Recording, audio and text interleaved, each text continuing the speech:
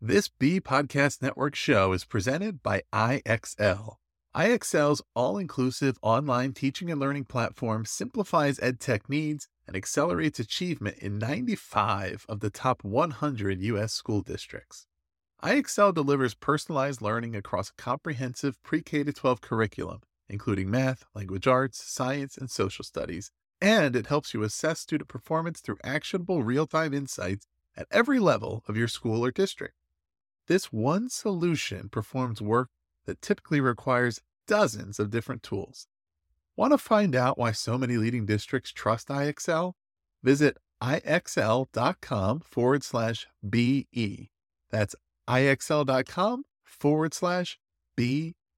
The galaxies we hear, the colors we've endured. Slow down, I can see you're so sincere.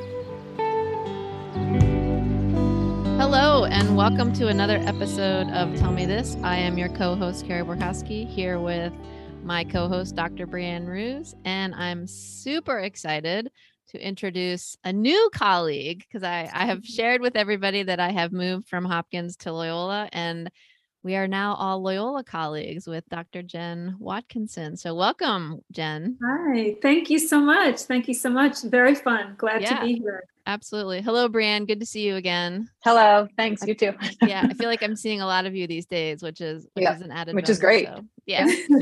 So by way of introduction, Dr. Watkinson is an associate professor of counselor education and program director of school counseling at Loyola University, Maryland. Jen spent 14 years as an elementary school counselor before joining Loyola, where she led a comprehensive school counseling program that was data-driven and intentional in meeting the mental health needs of children. As a counselor educator, Jen partners with local school district leaders to mentor school counseling professionals on how to shift their time away from non-counseling related responsibilities to increase their time on developing and implementing the ASCA national model. Maybe you can tell us more about that later, Jen. Sure. She co-wrote and was the lead on an elementary and secondary school counseling program grant that was awarded to a local school district.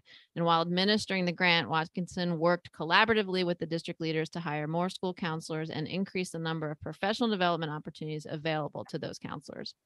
Over the last 8 years, Watkinson has supervised countless school counselors on transformational leadership and Tier 2 interventions. Further, Dr. Watkinson has mentored school counselors on how to identify and dispute assumptions they hold about their role to transform their practice.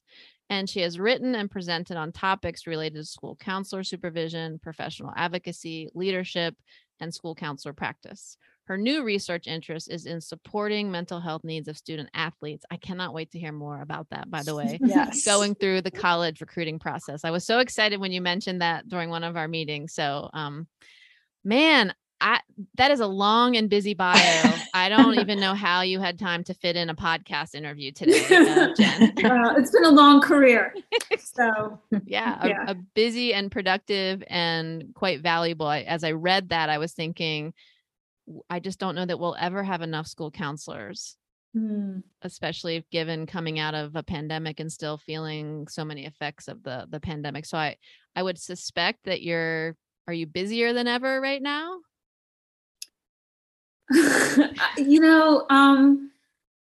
Busier than ever. I feel like it is always busy because, I see myself as liking to create and liking to problem solve. So I feel, Carey, like in the conversations we've had, I feel like you're very similar. So you're always finding new opportunities, new paths, new things to take. So there is a part of me that says, when will I ever feel like I can just sort of not do something new? Yeah. And then I realize I just put myself in those positions to always be doing something new. So yeah. Here we are. And maybe that's one of the many things I love about you. So awesome. so thanks and welcome. And Brianne, I'm going to leave it to you. Yeah, well, I can definitely attest, Jen, that Carey is like-minded because every time we talk to her, she's like, I know you're going to think I'm crazy, but I just have this idea I want to share. It's like every time. I've already gotten that. We've been in a meeting together and like, there's a little powwow. I'm like, Brianne is really good for me Awesome. too, Jen, because she's learned just to listen and let me sort of simmer down a little bit and then come back to reality. And then she's like, okay, now how do we do this? So Yeah, I that's love the great. ideas. I Yeah. love the ideas. So it's great. Me too. But Jen, thanks for being here. And we always like to start with really a check-in. So how are you? How are things going? Yeah, I mean, yeah, no, they're good. They're good. While there is a sense of busy, I think there's also a sense of control, if that makes sense. Like you're not feeling necessarily super overwhelmed, but like very intentional about ways that you're spending your time and where you want to shift your priorities. So I'd say good headspace for me, for sure.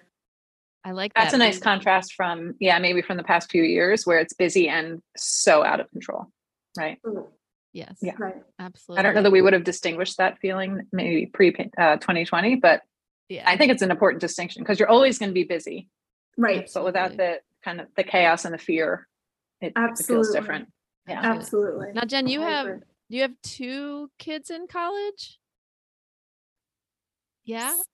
So I do, but one is in graduate school, so that makes me even older.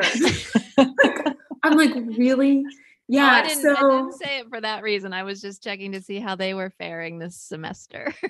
Yeah. I mean, I have a son who is a freshman and a D1 athlete and is learning very quickly what it feels like to be in 8 hours of study hall, 20 hours of practice, doing the things that, you need to do to bond with your team. And then like also getting into courses and like making sure you're submitting things and, that you have Word on your computer and that you know where things are. And then I have a daughter who's in graduate school and she's a post athlete. So she's just finished up her 4 years as a D1 athlete and now is in this whole identity role shift of being something outside of just identifying as an athlete. So it's super fun. It's fun. As long as they're both happy, I feel very settled.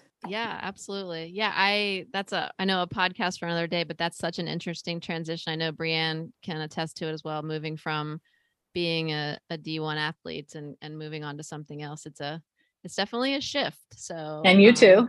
Yeah. It's definitely a shift. I remember it that. Yeah. So it's related, right? But a different topic. So maybe we'll touch on it a little bit today. So Jen, as I told you when we weren't recording that Brianne and I really were intentional with this season around relationships and belonging. And the intention was to really have people on the podcast who come from all different perspectives, all different disciplines, different contexts, to really dig into what belonging looks like from those different lenses. And so to start us off, I would love to hear sort of how you frame this idea of belonging, given your identity as a mom and a school counselor and a researcher and all those good things. Yeah. I mean, so I feel like in the very basic, I guess breaking it into something very, very basic, and I think somewhat relatable to me anyway, when I think about belonging, and it's just being able to be authentic, being able to be with a group of people where you feel like I don't have to fit in to expectations that you have, and that you're going to be okay with me. And all the bad things that, are part of me, you know what I mean? Like everything about me that's human, that I don't have to feel like I need to compete for your attention or your approval. So I think at the base, I feel like that's belonging. And when I think about how you know if you belong, I think, people will talk about like, you're my person, or these are my people, and so I think language really gives such a nice contextual sort of yumminess to this whole idea of, what belonging is, simply by how we talk about the people or label the people that we feel most able to be ourselves with. Love that you said yumminess. In a sentence about language. Yeah.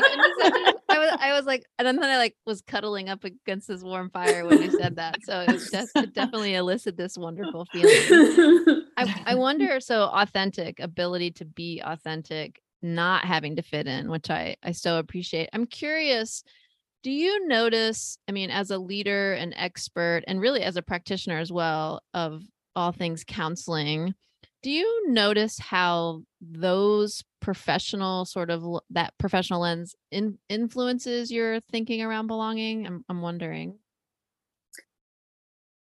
Yeah, I think the best sort of kind of way I can frame this is even in teaching, right? Like where, sometimes we look at ourselves as teachers, like we have to be these experts. We have to be these folks that sort of position ourselves above others, and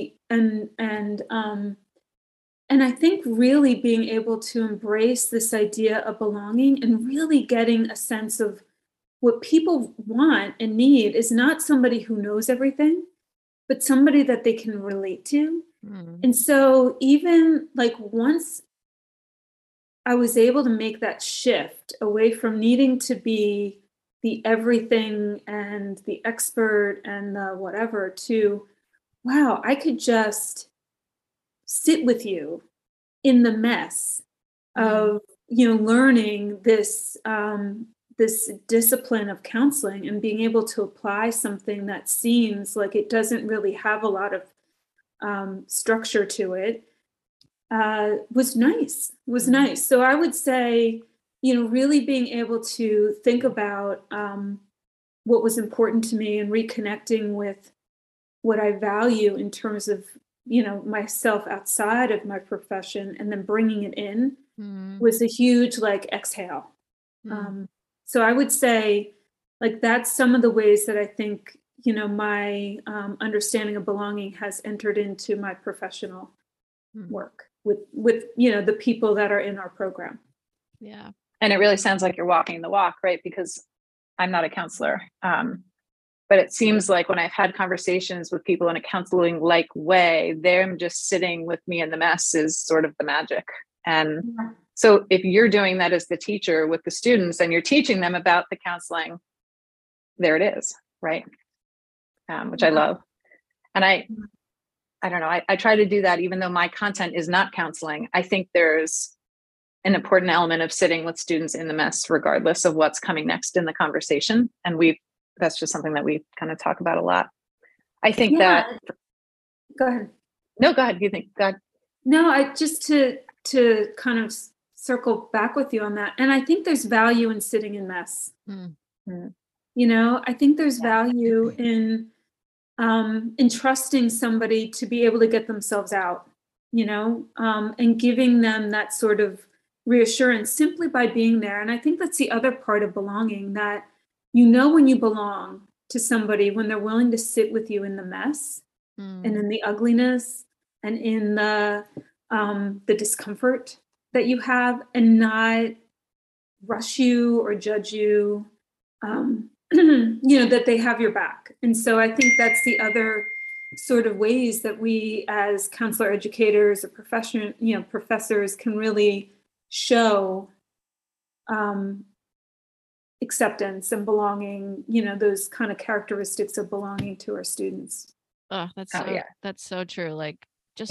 I can't tell you how many times as an adult who sort of is getting to know herself much better, how many times do I say, don't try to fix me, just be here with me, right? It's don't try to fix me. I had class night last night with a group of graduate students, and we're learning how to practice critical reflection. And a question came up about getting unstuck as a leader. And somebody astutely said, the best way to get unstuck is to just sit in the stuckness for a little while. Yeah. Which is exactly, I feel like, what we're talking about. Too often we try to hide, I'm putting my hands over my ears, like ignore it, run from it, duck and cover. And the reality is you just got to sit in it for a little while. And I guess I would take it one step further, like Carey, with your book, you say notice and name. I think it's important to sit in it and talk about it, like name it, like I'm stuck or this is uncomfortable. I mean, I ask the question a lot, what's the hardest part? Like, let's just be really clear about what the mess is. So we can all be there for a little bit. And then sometimes once the mess is named, then we can pretty easily transition to something else. So absolutely. Yeah. I will say, just to remind audiences too, I had a great coach this past spring who was helping me through some career transitions. And something that she reminded me of was, what was I going to do to celebrate? Because as much as we focus on sitting in the mess, I would argue that we also don't spend enough time sitting in little celebrations. And I said I was going to take some time to celebrate that this is like an important thing. So we can apply the same approach that we use in those difficult moments to also our really good moments. So, yeah. I put this in the category of it's much easier to teach this than to do it myself, but totally. I aspire to it, and it's a good goal. Absolutely. Jen, you are in so many different types of relationships with your students, with counseling, with colleagues, et cetera, your family. How critical do you think belonging is to those relationships? I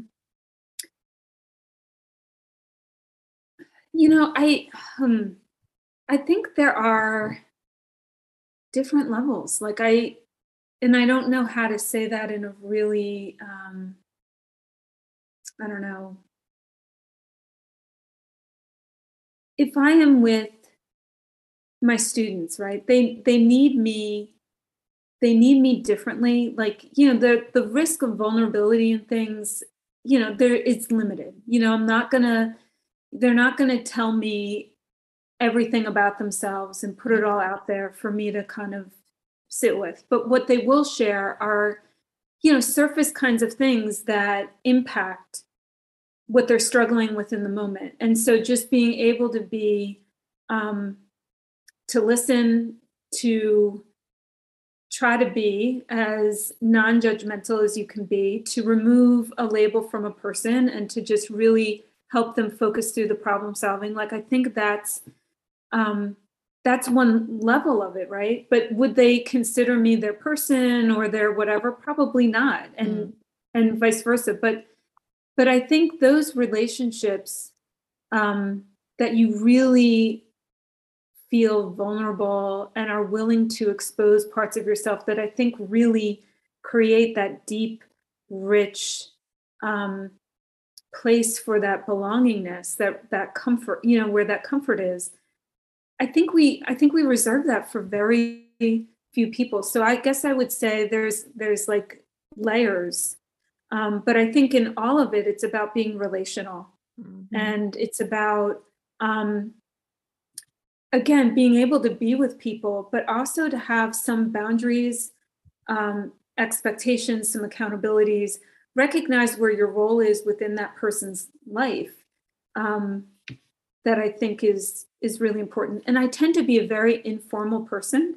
I'm like, again, I'm originally from New Jersey. And so like sarcasm rolls out of my mouth. And sometimes I'm like, I wish I could like shove it back in my mouth, because it's not always understood really well. It doesn't translate to, every culture in the United States or every, so I recognize, and I've recognized better that, there are just some folks that and some places and spaces that I need to like kind of reserve that part of myself for differently.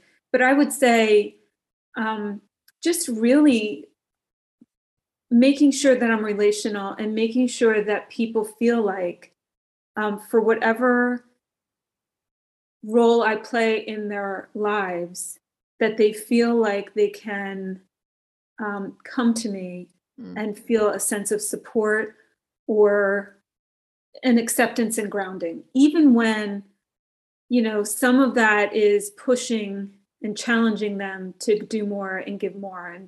And so I guess it is critical, but I think there are definitely different,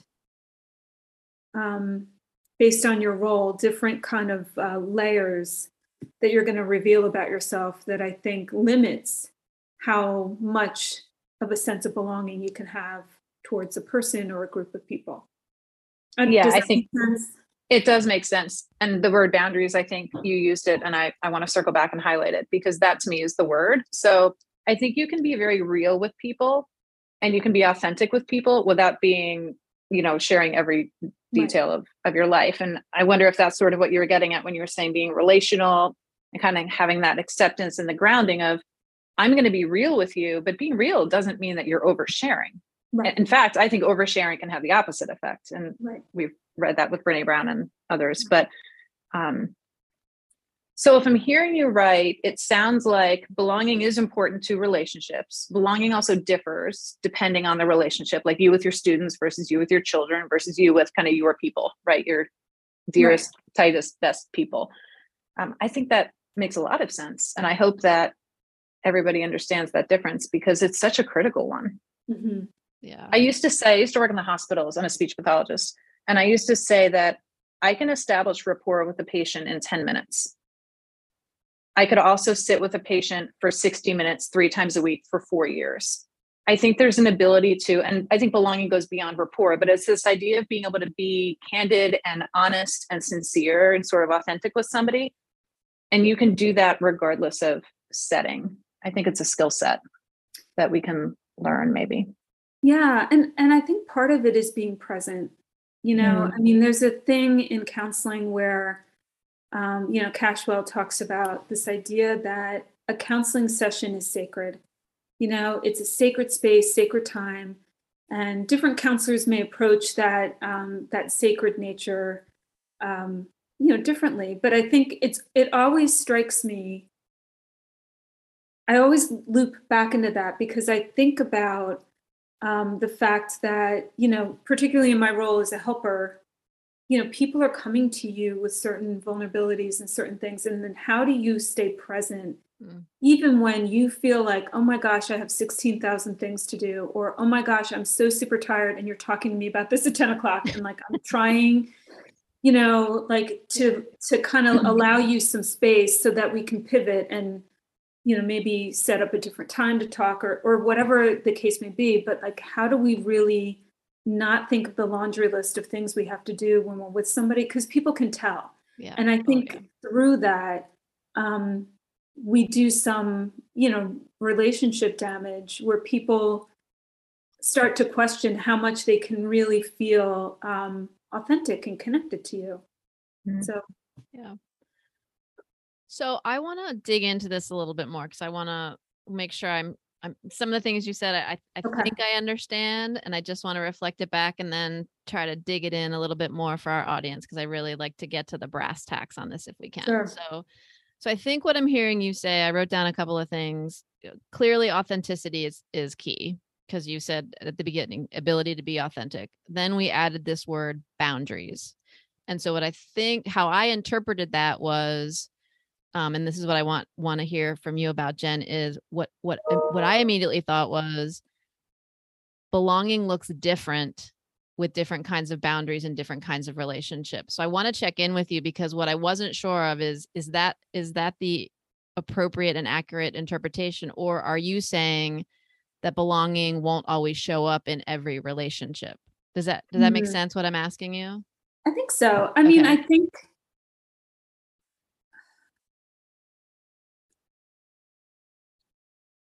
if I look at, and again, this is just like my meaning making of it. Yeah. So I'm not suggesting that's why you're here. We want your meaning making. But I see boundary as kind of belonging as almost a continuum, where there are certain people, right, that you feel. Again, we might identify them as these are my people, or this is my rock, or these are my, like we use terms like that for certain people because we know that we have safety there. But then I think there are other people, depending upon our roles in their lives, that we again, want to strive for this belonging, but it's not going to be at the same kind of this "you're my person" kind of place. Yeah. Right. It's going to be, and I think to your point, like it's going to be based around some of the boundaries in our professional role for you, but at least, where maybe you don't feel like, oh my gosh, you have to identify me as your professor, as your person. Right. But hopefully you can identify me as a support or a mentor, or, somebody who you feel like, okay, I'm connected.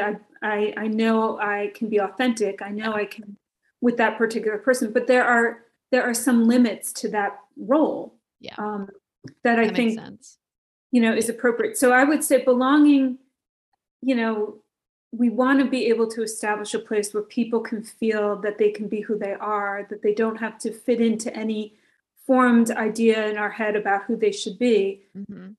But I think the depth of that belonging is going to look different based on the nature of our relationships with somebody and the roles that we have in their lives. Absolutely. I don't know if that's. No, it does. It makes sense. I think, and I know, Brianne, you highlighted this boundary piece. I think, Jen, what I hear you saying, and what it's so cool to hear you articulate it, is that part of being authentic is also setting boundaries. Like Right. being in a space where the people around you are totally okay with the boundary you've set for yourself, that they're trusting Right. that that's your authentic self in that moment. And so I think we sometimes forget that authenticity includes identifying boundaries. So I love that you pointed it out. I guess one other question I had about this, because we really love to offer people practical sorts of things. So it's evident that the language of being with my people, or that I always say to Brianne, that just lit me up. Like, I just know when I'm in a space and I just feel like I am so lit up right now because I'm so aligned completely. Like so I think I know on that like far end of the belonging continuum when I'm in it. Right. Yep. I'm wondering, do you in your own work see or identify other markers of at different levels of belonging? Like, for instance, if you're aware of the boundaries, like, that you aren't with your people in terms of just being all of you, but there's belonging in this space. And I'm wondering, how do you know, like, what's telling you that there's belonging there?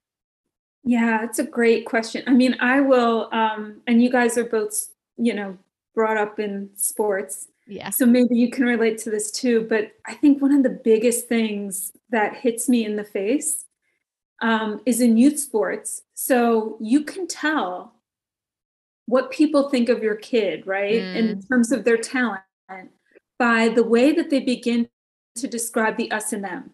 So it's there are certain, so silly, but there are certain like hierarchies, right, on teams. So you have like these folks who have been, dubbed like the elite, the this, the that. When they start like having inclusive language with you, then you're like, I made it, but at the same time in that space, like you recognize it's always a comparison. That you're always like 1 foot out of being like pushed off the boat. Like if they only had 2 seats, like you might be out, like you might be like chucked overboard. Yeah.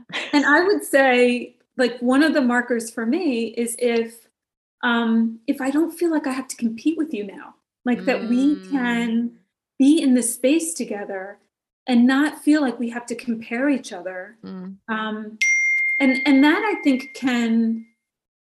that I think can kind of be on any like continuum level, right? Like that I can just sort of breathe and not perform. Does that's making my shoulders just drop, because I feel like if we could live in a world where there wasn't comparison, oh, how much better things would be.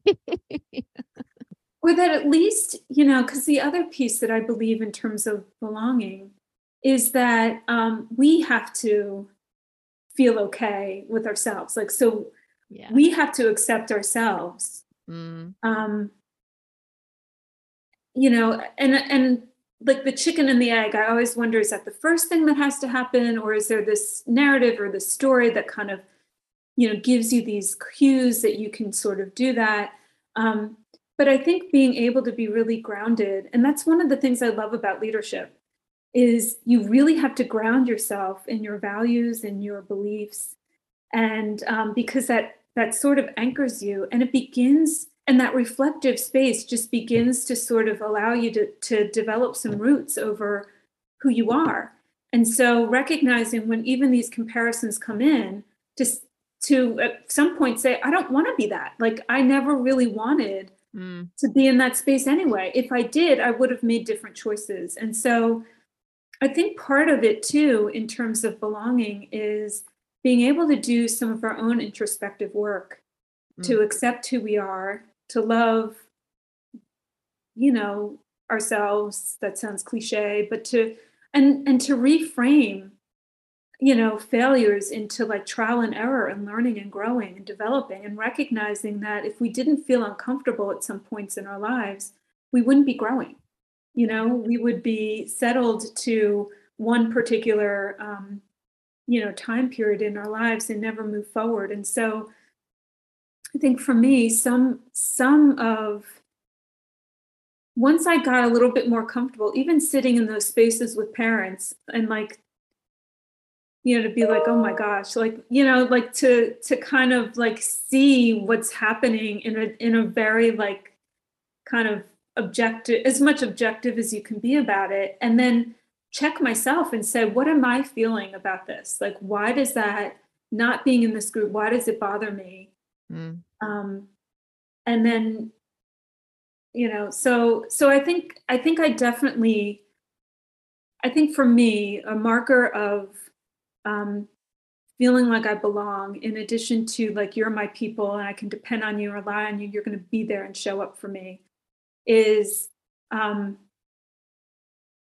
I don't feel like I have to compete with you. And I think some of that is also on me, to be able to drop that and just be comfortable in the imperfect way that I show up to people, and the fact that I can't be everything to everybody, or even myself, you know. I really want to do an entire episode on belonging and sports and parenting. And I mean, as you're talking, I'm like, she's describing me on the field hockey field this week. Like, it's like you're reading my mind. She was there. You didn't know it. She was there. Yeah. Just so fascinating, really, really fascinating. But what I'm hearing is there's a freedom in that. There's a freedom in not having to compete, and Carey's shoulders go down, and, you know, I don't know. I literally was putting myself in that situation, and I resonate so deeply with all the words that you said. So let's talk about how to do it from a really practical kind of strategy standpoint. How do you do it? How do you cultivate belonging in these relationships, knowing that that's different with your people versus your students? Can you share some strategies? Gosh, I should, right? Because I'm a counselor. I should be able to share some strategies. But you know, honestly, I think for me, some shift like started happening for me when I stopped pretending that I could be the expert everywhere, and I started really being more human and giving myself more grace. I found that in doing that, I could give other people more grace. So I think some of it, you know, in terms of a strategy, is just starting to listen to your internal voice in yourself and ask yourself, where are these things coming from? All too often, I think the focus of the exploration is outside of us. You know, we make assumptions about what other people are thinking or feeling, or all of those things. And we never really get to the core, which I think is asking ourselves, like turning the mirror back on ourselves and saying, okay, I'm feeling uncomfortable, or I'm feeling isolated, or I'm feeling left out. What is happening here for me? And so, there are people that I have connected to that I know, like they're only friends with me because they want to, like I'm some sort of pawn or object for which they can make themselves feel better. And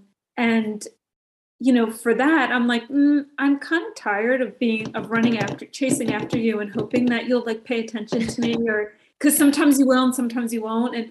And so, I sit with myself and I say, okay, what is it about this relationship, or what is it about this experience that you seek? Mm-hmm. And then I say, do you need it from that place? Like, are there other places and people you can get it from? And I think, again, having those internal dialogues with myself, recognizing when I feel connected and not,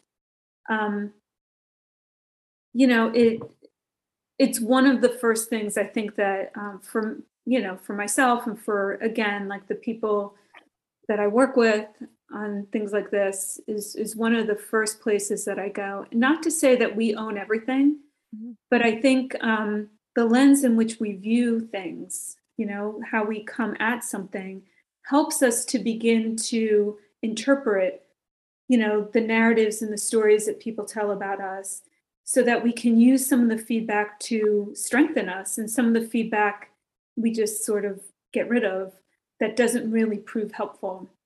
Yeah. So I would say for me, just recognizing that, not every group, not every, not every person you're going to feel the sense of belonging with, and I'm not sure we need to, but understanding within yourself why that's important to you. And again, like having those internal dialogues in a way that's, not judgmental, but, and giving yourself some grace.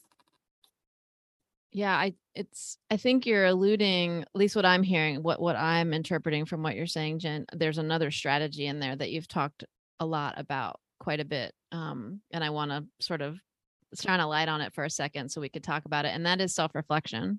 And you said earlier, it's a cliche, but love of yourself. And I would argue more and more, I mean, in the reading I've done, and I know I've shared with you, like Bell Hooks and in Chris Lowney's book on heroic leadership, and I just finished reading Karen Walron's Lightmaker's Manifesto, there's this resurgence on love and how we've forgotten the power of love. And so I actually don't think it's a cliche. I actually think it's quite critical to the things we're talking about. And I have my own story and would love, and if it's too personal, just say, nope, too personal. I'm really curious for you in your work doing that self-reflection. Can you remember sort of how you started that practice? Like what, because, I spent a lot of my younger days, in my head doing unproductive things and not really reflecting in what I would call productive ways. And so I'm wondering, what has helped you sort of make that shift and focus more on the internal and all the things you've mentioned? Yeah. I think there's a few things. One, I started becoming more curious about mindfulness practice and philosophies, and really began to meditate more, take more of that time for myself, and so just making that that decision to be more, again, like to do more to understand more about mindfulness, to start reflecting a little bit more and giving myself space. My father would always call it as a pause. So allowing myself to take a pause and just do that. And then I would say, because I stepped away from counseling, I haven't been doing as much, the counseling work since coming into higher ed, but through my children, it also sort of became really apparent that I had to check myself because we put so much on our kids to fulfill the things we can't fill in ourselves, right? Why, since I was never this, I don't know, perfect student, right? Why does it have to be that you need to take that on? Or, and again, when you sit in space of sport, because I'm kind of happy to be on this end of it. But when you sit in that space, you're constantly in this comparison pool where you could drive yourself crazy, and you feel it. You feel it. So I think for me, what really started this shift is because, there were spaces in my life that I just felt a lot of this tension. And then, recognizing that it wasn't a good headspace to be in. And then, doing more work around mindfulness. We incorporate mindfulness within our program. I've written on mindfulness practices and supervision. So being able to really kind of embrace, not just use it as a cute strategy, or we're all going to draw in sand today, but, really kind of, really sort of embracing the philosophies behind it. Was that shift. And I think it just bubbled up in this world of social media too. Yeah. Sorry, it's shifting, but that's another place where you just feel these comparisons being played out. And so you either drive yourself crazy with it, or you find another way to live in it. And so I decided to find another way to live in it. That's I everything you said, I couldn't agree more. And I just wrote down, I'm like, season 5, belonging in either comparison, competition, or sports. I'm already seeing the next season. And that last piece that you just said, you either choose to let it drive you crazy, or figure out another way to live in it, not to avoid it, but how do you manage it? And I love what your father said about pause. Because I have learned as an educator, as hard as it used to be, the best gift I can give my students during class is a pause. Yeah. To let them sit together, to sit on their own, to sit in the class and just pause. So I really appreciate that reminder. So, I feel like we could do part 2, part 3, season 5, just on this conversation alone. So, thank you. We always like to end, Jen, with a question, just to ask our, guest if there's anything you want to add that wasn't covered in our conversation, or the questions, just as we wrap up here. So I'll open it to you. Yeah, I guess, I'm really grateful to have this conversation, because I feel like even in just opening up the proposal of talking about belonging, again, got me thinking about all the connections that you make, that I think really help somebody feel a sense of connection. And again, sitting with the difference between fitting in and belonging, and what that means. And then, so it generated a lot of good internal discussion for me, as, again, just sitting in this. So I love that you both are really pursuing this topic. I think it's important. I think it's important for us to begin to really sort of unpack it for ourselves and make sense of it. So, well, thank you. I mean, I think Brianne and I sort of metaphorically pinch ourselves every day that we get to speak to people like yourself on topics that we just love to dig into. So thank you so much for your time out of your busy schedule. And Brianne, as always, it was a pleasure to be with you again. Yes, likewise. Yep. And I'm sure we might be coming back, Jen, to ask you to come back on sometime. So. We have to do the sports thing. We have to do it somehow. We do. We have to do it. We have to do an episode on sports. We can definitely fit it in for sure. Oh my gosh. Absolutely. That would be we would be laughing and crying all at the same time. All in the mess, all in the beautiful mess. Yes. So absolutely. All right, everybody. Well, you heard it here first. There'll be an episode forthcoming around belonging and sports. Never thought it was possible, but it's coming your way. So thanks again to everybody who joined us, and for everybody who's listening. This is another episode of Tell Me This. Take care. Under the glaciers of your last year, Sunday searching for melodies, pulling around and galaxies we hear, colors we've endeared. Slow down, I can see you're so sincere.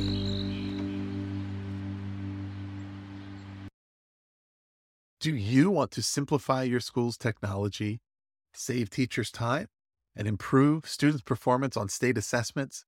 You can do it all, but don't waste another minute. Head straight to ixl.com/BE to learn how IXL's research-proven teaching and learning platform can help you achieve all of these goals. That's ixl.com/BE.